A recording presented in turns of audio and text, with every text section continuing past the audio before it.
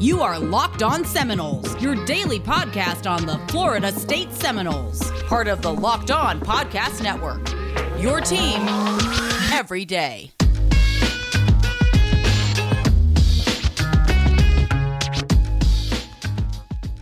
Ladies and gentlemen, happy Monday and welcome to Locked On Seminoles. I'm your host, Max, and today you just get me. Like I said on Friday, life twists and life turns, and right now, it's just been a busy time for the boys. So it's just going to be me today. No handoff to Drake, no handoff to Dave.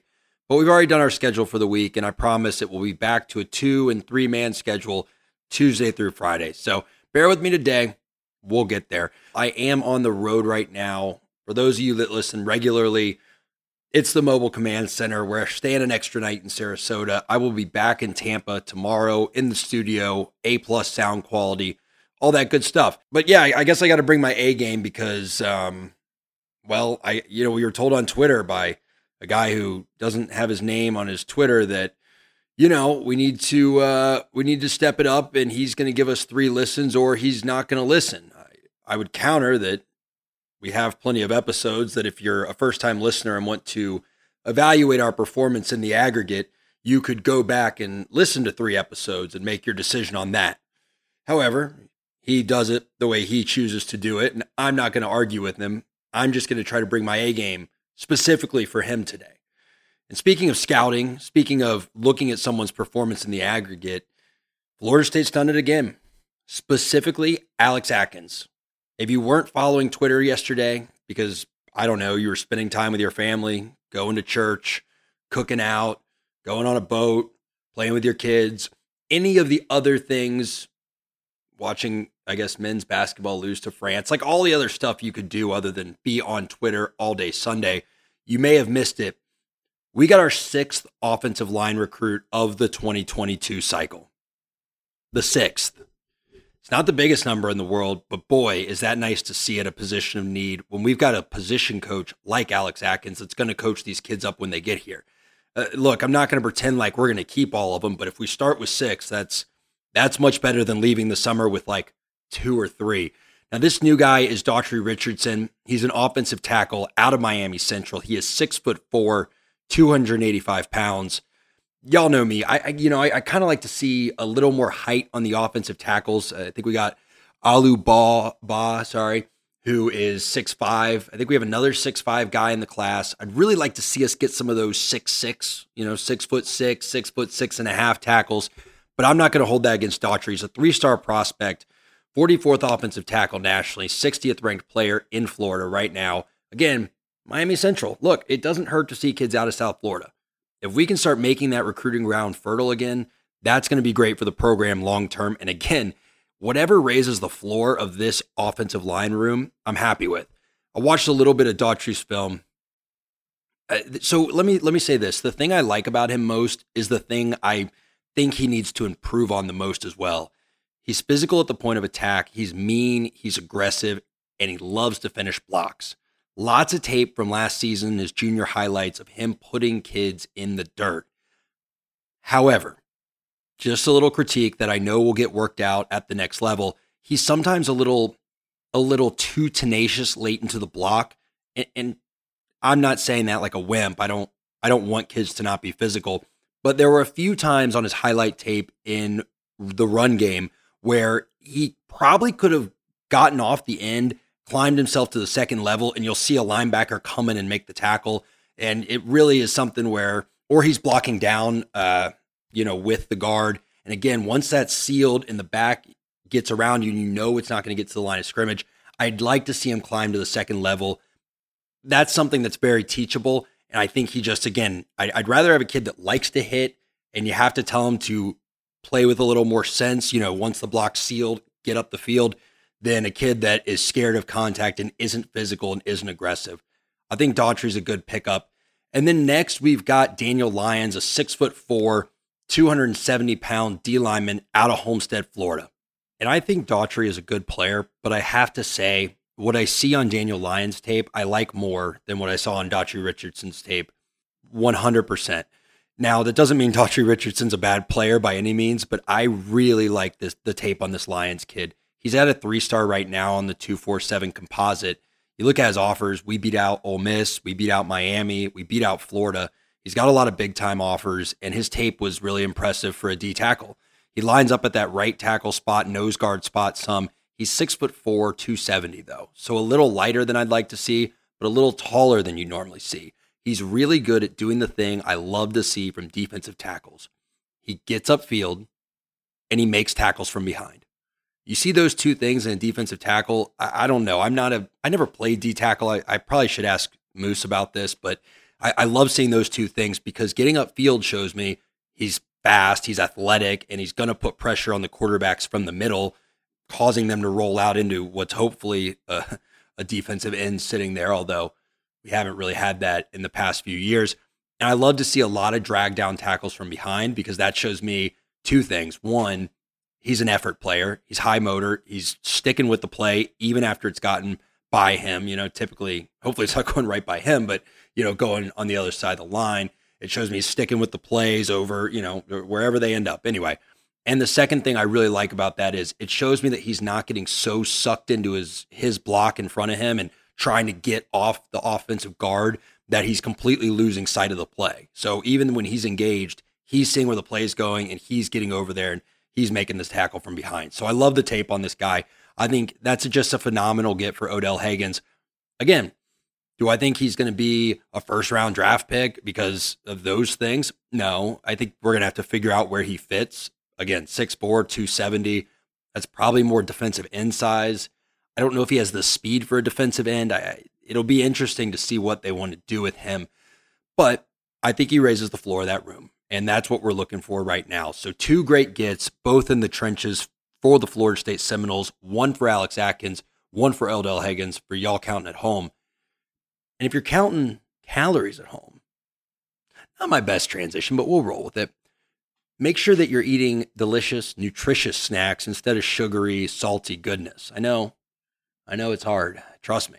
I'm the first guy to reach for a candy bar. I don't look like it all the time because I don't reach for protein shakes as much as I should, but I love just a good cheat snack, a nice little Snickers bar, maybe even a big old Mountain Dew, but you got to stay strong. And it's a lot easier to stay strong when you've got that, when you're not sacrificing as much taste, right? When you're working with something that's a little more palatable when it's in your mouth, and it also has great protein, low carbs, low sugar. And folks, y'all already know where I'm going with this. Built Bar does that for you. Just go get them. BuiltBar.com, promo code LOCKED15. You get 15% off your order. But they have so much more than bars now. They've got the little bites. You can get a variety pack. You can do all kinds of things. Y'all get some Built Bars. Feel good, look good, all that good stuff. LOCKED15 is your promo code. All right, so driving the news today, as y'all know, well, really driving it all week, we're going to be talking about realignment. How could we not? Realignment. So if you've been sort of checked out, if you're on vacation, it's the summer, it happens, I get it. Let me fill you in. Last week, we first heard a rumor, I think on Tuesday or Wednesday, that Oklahoma and Texas were, quote, in talks with the SEC. Then it came out that Oklahoma and Texas were very interested in joining the SEC. And very quickly after that, like a freight train, it just blindsided the world of college football that Oklahoma and Texas had been talking to the SEC unbeknownst to Texas A&M for like 6 months, at least 3 months, and they fully intend to notify the Big 12 that they're not going to renew their grant of rights, and they are ready to ship off to the SEC as soon as 2023, as late as 2026, depending on what they're able to work out with the Big 12. Oh, man. Just absorb that for a second. It's funny. It's there's so much speculation. There's so much talk about what would the future look like? Should we expand the playoff? All that. And then something happens and it's like, boom. The dominoes start falling, the bullets start flying, and we are in another major realignment of college football. So what's it going to look like? Well, I think there's a couple theories on this. What I'd like to do, since again, we'll be talking about this, I'm sure, all throughout this week and probably for the foreseeable future as more information continues and to just come out of this faucet. what are the plausible scenarios? What are the possible scenarios? What are the unlikely but pretty cool, scenarios that we can dream up? And where do we see Florida State fitting into all of those? I'm going to start with probably the most talked about, but in my opinion, one of the more unlikely, less plausible scenarios. Not impossible, but again, I don't think this one's likely, and that's the Super League. Immediately after that news came out that it was pretty much a done deal for Texas and Oklahoma to go to the SEC, it started to leak out, okay, who else has talked to who? Well, we found out that the SEC had allegedly talked to Florida State, Ohio State, Clemson. Names like that were getting tossed around, and they were, again, from good reporters, so I don't think they were made up. I genuinely don't think that, but I don't know. I'll get to that in a second.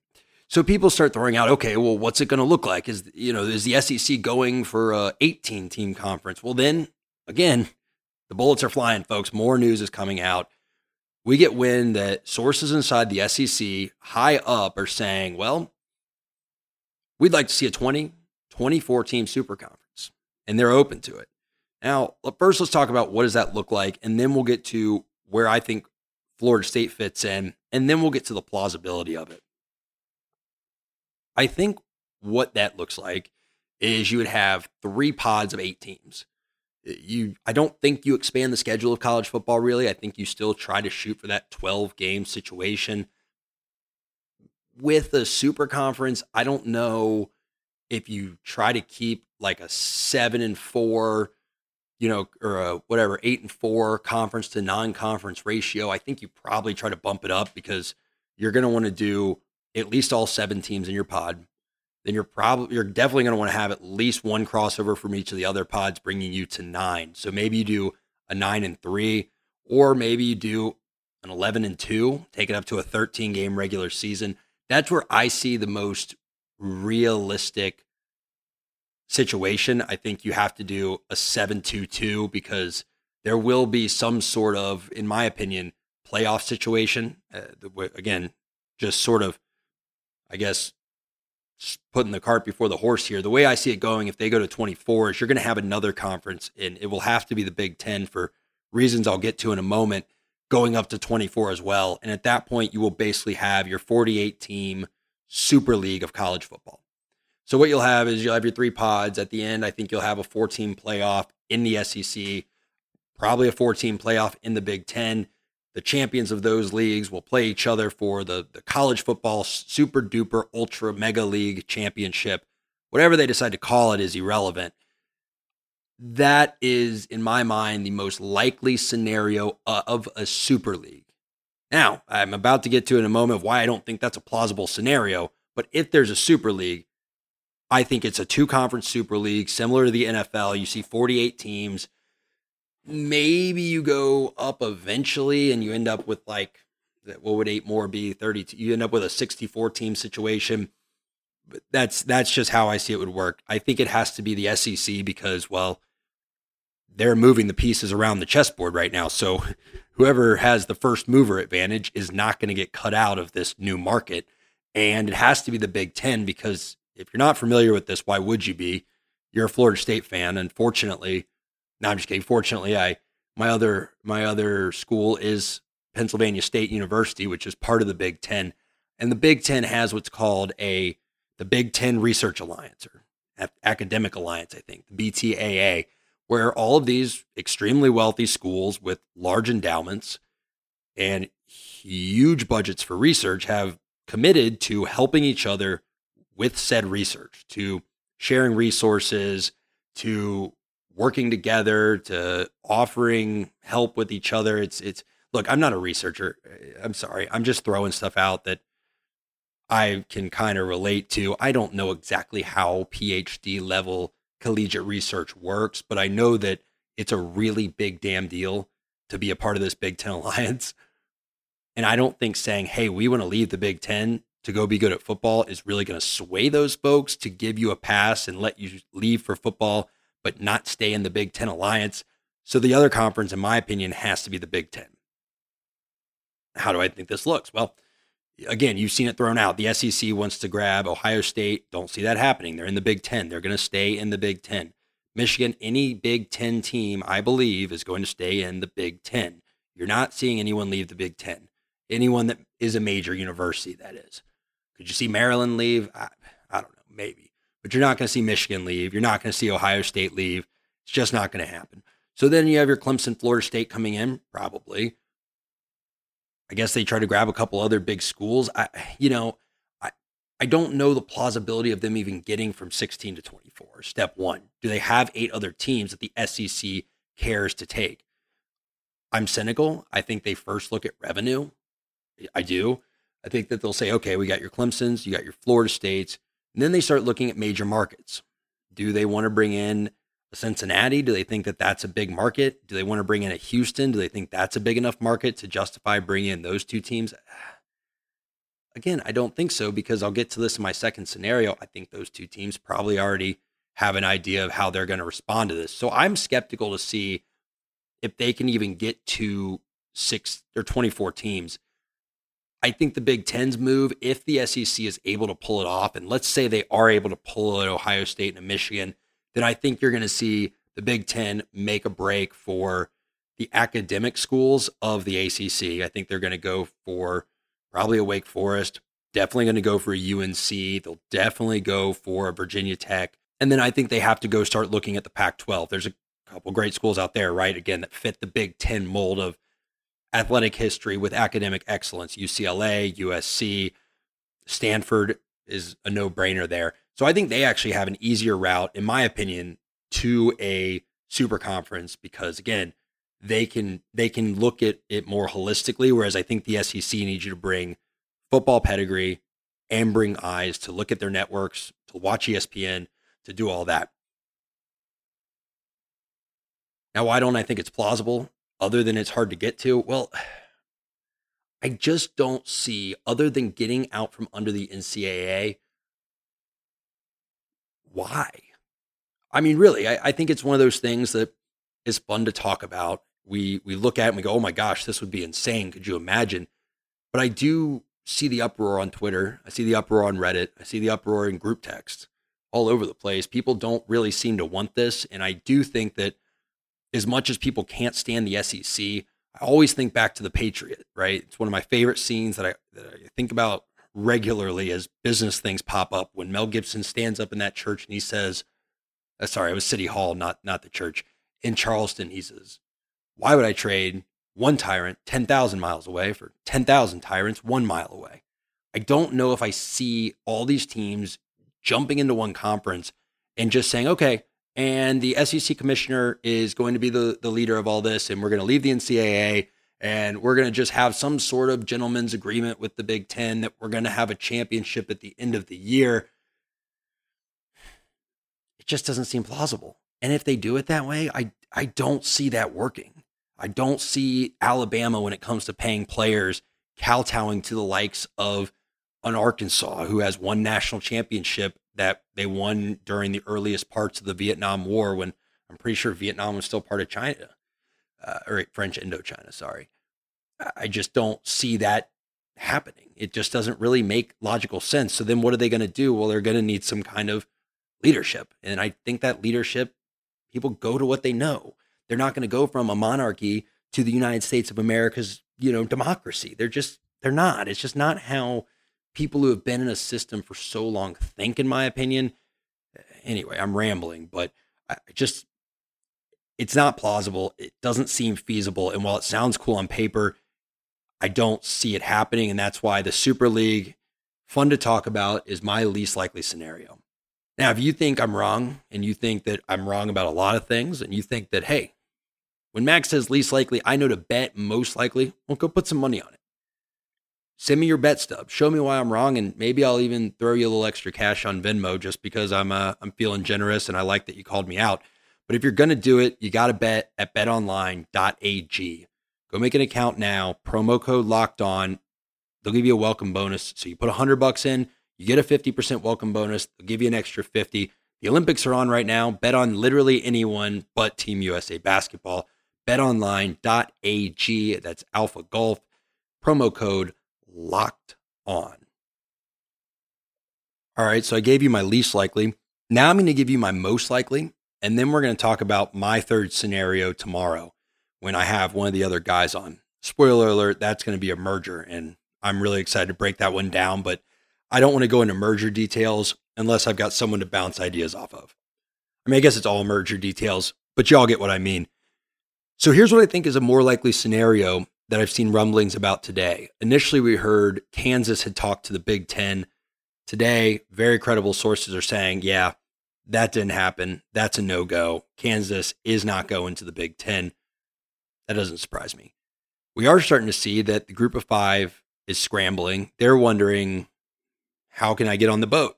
The Big 12 is losing two major powers, and they're going to be down to 8 teams. The SEC is going up to 16. It stands to reason the ACC and the Big 10 will want to follow suit to at least that. The Pac-12 probably does too, but unless they promote some Mountain West teams, which I have no idea why that would be in their interest, I don't see them getting there because I just can't think of enough teams that make sense.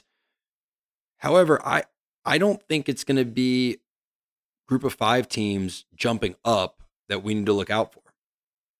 Because I think there's a group of 6 conference that has very smartly, in my opinion, carved out that niche of we are the next best, or we're the best of the rest, right? The best of the rest. We are the group of 6, the American Athletic Conference, the AAC. They have been pitching this message for, 5 years now? Maybe 6. The AAC seems to be the conference that is most focused on let's get that non-AQ at-large bid and let's prove we belong with the group of 5 or the Power 5. I'm sorry. They've been doing the UCF National Championship thing. Memphis was a big hit for them. They've got Cincinnati right now, who people were putting in the top 10 at one point last year, and a lot of early polls have in the top 10 this year. I think they don't want to see people leave their conference and make them the next Big East that just collapses. And frankly, I don't think they have that high of an opinion of the Big 12. I think they probably looked at the Pac-12 as the one that most didn't belong in the Power 5. But I think the Big 12 was very clearly the second most, right? They had Oklahoma. I'm not going to say I'm sorry for my friends that went to Texas listening to this. I doubt any of y'all are, but if you went to Texas, I apologize. To me, Texas is not on Oklahoma's level. They just aren't. There's been some back and forth. I think Texas is great at beating Oklahoma when Texas is bad and Oklahoma has something to play for, but they haven't had the same success on the national stage. They haven't had the Heisman winners. They haven't had the playoff appearances. Oklahoma has, across really any measurable you could think of, almost dominated that conference. So if Oklahoma's leaving and Texas is leaving, I don't think that you can look at me with a straight face, unless you're damn good at playing poker, and tell me that the Big 12 still deserves an automatic qualifying bid to anything. To anything. Sure, okay, I take that back. Their current tie-ins, yes. But what does an 8-team Big 12 without Texas, without Oklahoma, what do they have any business doing in the New Year's Six? What do they have any business doing in the playoff? You're telling me one team beats those other 7 teams? Oh, good job. You ran through Lubbock. You ran through Baylor. Oh, congratulations. How did you ever get out of Manhattan, Kansas with a W? Wow, that must have been really, really challenging for you. Here's a New Year's Six bowl. Come on. I mean, just come on. Give me a break. So I think the AAC is going to start picking up the phone. I think they're going to say, hey, geographically, a lot of your teams make sense. Skill-wise, a lot of your teams make sense. There's going to be a lot of talk, I'd imagine, of pulling your AQ status. So you can try to grab 4 of our teams and hope you get the best 4 and hope they bring it back, or you bring your 8 teams over here, and we now have another super conference, and we're going to retain that AQ status. And now there's a benefit for the Big 12 because they do get some of those major markets, I guess, that they get to play in. They get Cincinnati. They get UCF, which is in Florida. I mean, how big is that fan base? I'll tell you what, it's growing. I don't know. I think it makes a lot of sense. So that's probably the most likely scenario I see from the information we have now. Folks, full disclosure, that could change this week. I imagine the info drip will not stop. We'll see more tweets. We'll see more texts. We'll see more screenshots. I'm sure we'll see more articles. I'll tell you what, you'll definitely see more Locked On Seminoles. We got episodes for you every single day this week. We're going to have 4 more great shows. They're going to be 4 great ones. Folks, if you like this one, please go and rate, review, like, share, subscribe. What's it called? Follow now. Do all that stuff. Or, tweet at us. I love when y'all engage to the man. I'm sorry I don't have my Twitter pulled up right now, that took a moment to tweet at me that, you enjoyed the Bobby Bowden, speech or segment I did on Friday. Really appreciate that. Glad I was able to, offer that cathartic experience and put some of your thoughts out on the airwaves for you. It's always good to hear that, someone related with it, especially on an issue that is that personal. So folks, y'all have a great week. Y'all have a strong Monday, and we will see you bright and early Tuesday morning right here at Locked On Seminoles.